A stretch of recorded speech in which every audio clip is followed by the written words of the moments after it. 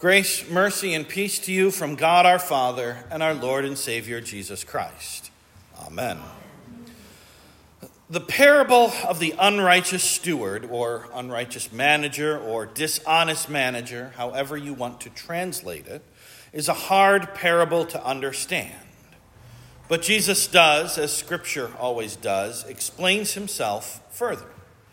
Jesus uses a different parable. He says that the kingdom of heaven is like a merchant in search of fine pearls, who on finding one pearl of great value went and sold all that he had and bought it. Both in today's parable and in that simple, plain parable, the basic thought is that Jesus is teaching us to use temporal possessions for the purpose of obtaining something of even greater value. That is the parable today. When it boils down to it, the unrighteous heathens, the sons of this world, as Jesus calls them, are more often shrewd in their dealings with their present wealth for the sake of their future wealth and security.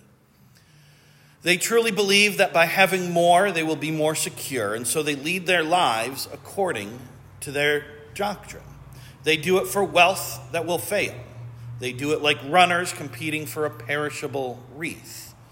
But Christians, however, know of that failure. They know of that coming death. They know of the return of their Lord. They know of the great treasure that is heaven itself. That is eternity with Christ, imperishable and unfailing. And as Christians, then, that ought to motivate us to use everything that we have for the sake of that eternal good. That when we go to that new heaven and new earth, when our Lord faithfully takes us there as he has promised to do, there is waiting for us there not only a wealth of treasures found in the reward of good works, but also those treasures of the people, those who will receive us, the people who we influence along the way by our witness to the goodness of God and the saving work of Christ Jesus for the world. There is a humility required here, a humility which is sadly lacking in all of us, one time or another, especially Americans. We are indeed the wealthiest people of all history. As such, we have come up with some unhealthy and sinful ways of regarding that wealth that we have been given. First of all, and the root of it all, the devil, the world, and our sinful flesh have all worked together to deceive us, to convince us that what we have is ours and ours alone, that it is our possession, that we earned it. This is blatantly false teachings, which is rooted in pride, and then which is rooted in idolatry. You would not, and I would not, have anything today if it was not for the God who created and preserves us. What you have is not yours, really. It is his. It is God. So because it is not really yours, it is not just up to you to determine how to use that wealth, how to use those possessions and so forth. Do you see what our culture does all of the time? That is removing God from the picture. Do you see that we too have done that in our hearts in regard to what we have? As such, what happens when you fixate on your stuff as your own? The first thing is that you lack gratitude towards God. You become ungrateful to the God who has given you all that you have. And this is sin. Then comes not only lack of gratitude towards God, but it also comes greed towards your neighbor, which is sin. Then comes indifference towards the needs of your neighbor. And then along with it comes slavery to needing more, to all of that idolatrous coveting that happens in the heart. In short, what happens when you deny God is that you become enslaved to sin. What you have is not your own. It was given to you by God, and it doesn't matter how hard you think you worked for it to earn it or deserve it. God is the one who graciously gave it to you, and like it or not, God has spoken how it should be used. That is what it means to be a steward and not an owner. To be a manager and not a master of the house. That this manager or steward in this account is praised, not for his dishonesty or anything like it, but because he, trusting in the mercy of his master who is letting him go, he prevailed upon that mercy of his boss to use the earthly things within his sphere to secure for himself a future. You see, he trusted in the mercy of the rich man. Thus, he used what the rich man had given him to secure himself that future. He knew he could not do it himself. This is certainly not teaching that we gain heaven by our works. It does not teach us that we gain heaven by how we steward things on this earth. But having been given heaven by the work of Jesus, we are given to lives of service and love towards the neighbor. Salvation only comes by the grace of God when we trust in Christ for our forgiveness and salvation. What this teaching today does is it warns us. The pride, the greed, the indifference, the unloving behavior towards both God and our neighbor that comes with being an unfaithful steward. It can enslave you to sin, and it can drag you far away from God. Indeed, far away from heaven itself. If you devote yourself and you devote your earthly goods to the temporal cares and concerns of this world, you just might get your reward here and now in this world. But wealth is often uncertain, as the current inflation rate shows us. If you live for that wealth here and now, the sad fact of truth is this: you will likely only live in the here and in the now. Over and over, Jesus repeats this warning, that it is easier for a camel to go through the eye of a needle than for a rich man to enter heaven. He is not talking about salvation by works. He is talking about how sin can destroy and rob a man of salvation. He is talking about how slavery to sin can destroy faith in Jesus and rip someone away from God. This is the warning we have from Scripture. This is why these things were written down as you hear it today. Both the examples of the Old Testament and the teachings and examples of the New Testament teach this. The wealth that God has given you is meant to be used to bless others, to serve others, to make sure that they hear of what God has done for all in Christ. This wealth is given to allow God to provide for all of the support and needs of the body, for those in your household, for those in your church, for those in your community. Similarly, the question of Jesus: what does it profit someone to gain the whole world if in the process he loses his soul?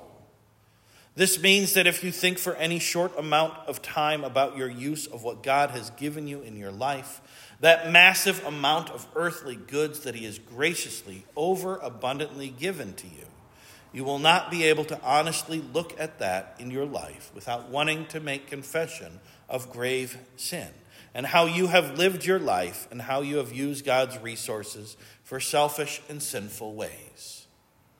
Money is such a disastrous idol.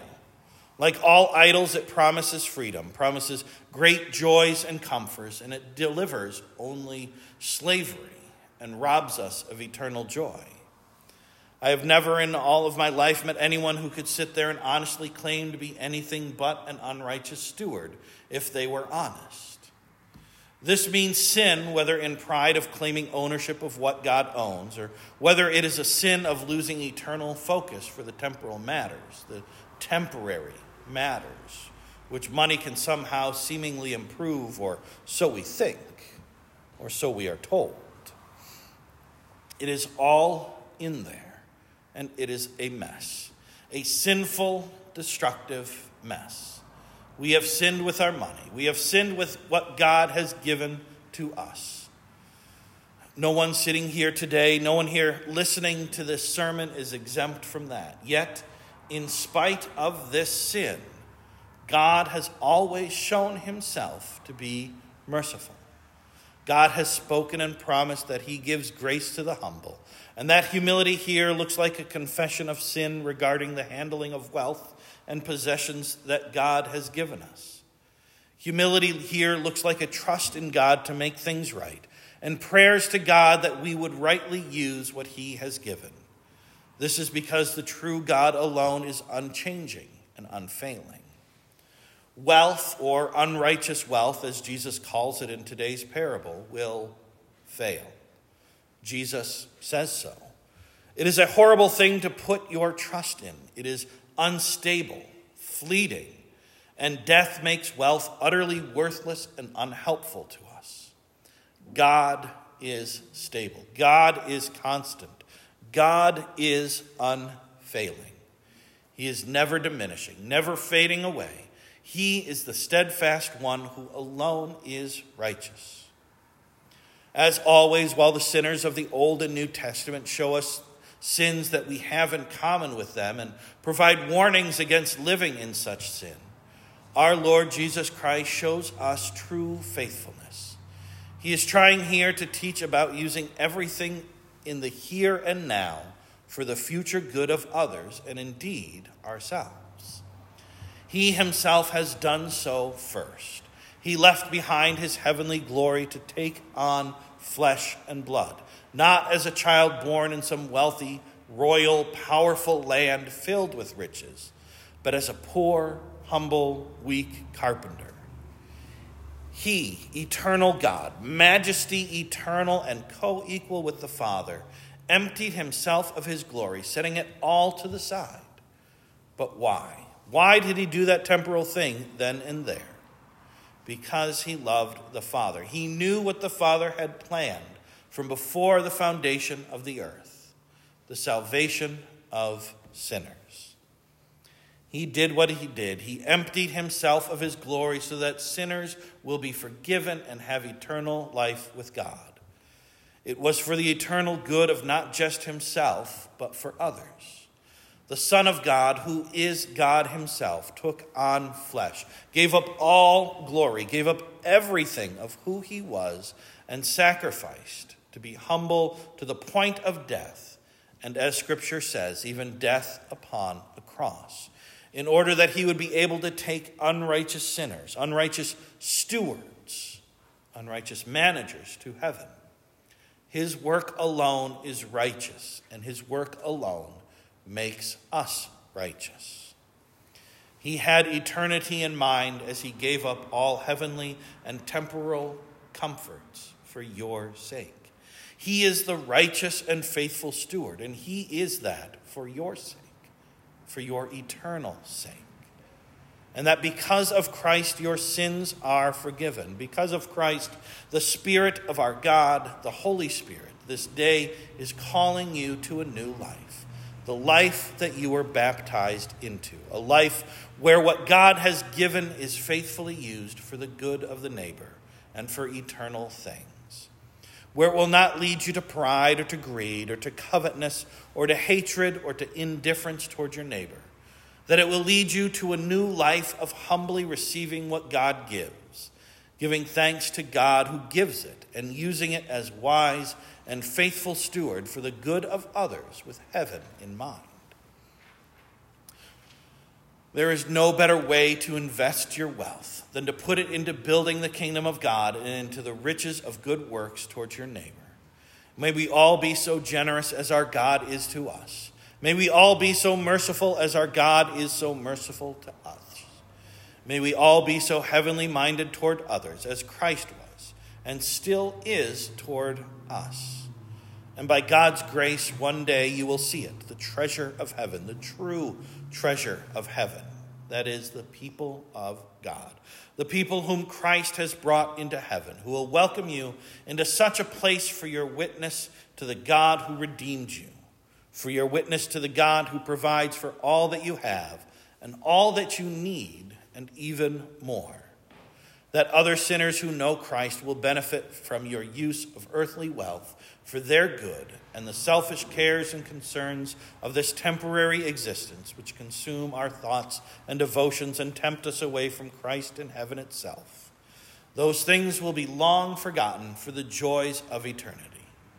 God grant us all humble repentance, a firm faith in Christ for the forgiveness of our sins, and new life both this day and into eternity. In the name of Jesus, amen.